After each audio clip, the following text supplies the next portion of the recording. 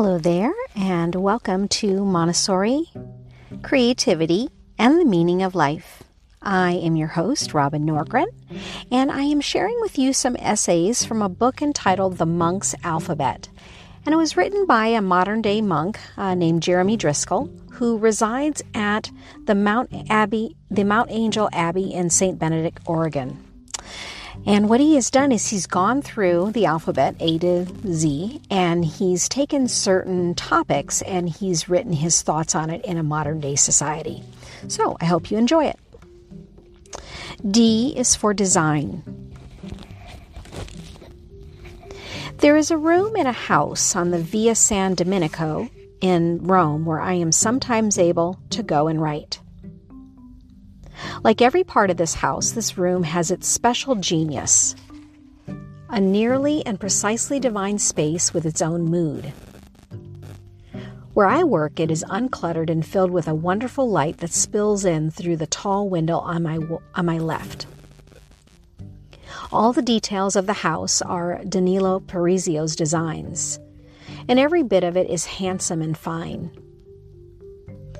The proportions of everything, they are so learned, clearly fitted, by one who knows what he is doing. Out of this window, as I turn to rest my eyes and my mind from the work of composing at the computer, I can practice what I read the other day in Milosz's poem called The Only, or This Only. He spoke of wanting only one most precious thing, to see purely and simply. What makes the garden beyond the window such a joy to see from here is the way in which the window frames and holds what I see. It seems an odd thing to utter enthusiastic exclamations about, but I want to keep crying out in appreciation, saying, "The proportions, the proportions." The mimosa tree, whose trunk is well beyond my sight, sends its bright yellow branches over for display directly before my window. Whether I turn to it directly or not, its yellow comes silently into my white room. And all through my day of writing, consciously as I turn to look, subconsciously as I turn back again to write, I am tinged within and without by the first colors of the spring. I am in a great house where, comfortable and warm, I work with all that is outside close in around me. Now the tree's branches are still and the light is waning. During the course of the day, the branches, heavy with their bloom and with the frequent rains, would bounce slowly up and down under the impulse of the soft and occasional winds. I would catch the movement out of the corner of my eye and turn toward it as if in answer to a summons. What a worthy distraction. Or was my work the distraction? In any case, the pleasure and beauty of the scene was enhanced by my seeing it through the noble proportions of the window's frame. The frame, utterly still and firm. Strong, tall, white lines with their comparatively narrow crosswidth. And in the open space beyond, the bouncing, heavy-laden branches in their varied movements. Alive, alive, alive. The whole world is alive and moving. Not just me and the tree, but also the house and the room and the window.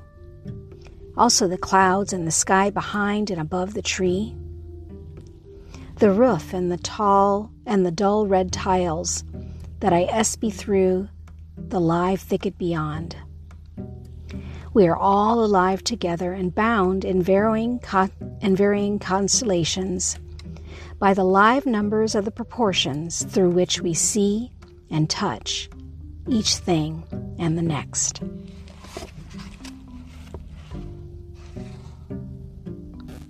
D is for dignity. There is a sense in which also and always we see ourselves from the outside and so make a certain impression on ourselves. For this reason, it is very important always to conduct oneself with dignity and grace. Even, and perhaps especially when alone. It is when we are alone that we probably make the strongest impression on ourselves. If I pull out dignity and grace only when I am with others, well, how authentic or full can it be? I am always making an impression on myself, so I ought to be careful. I am always making an impression on myself, and this is the same impression I should make on others. D is for directions. I am willing to be directed by my faith, and so I pause to get my directions straight again. The Bible teaches me that I am made in the image of God. And so why not look to that of which I am image to understand also myself? Concretely, it means I can look at Jesus, the image of the invisible God, and so come to understand myself. And the converse is true. If I do not look at him, I do not know myself.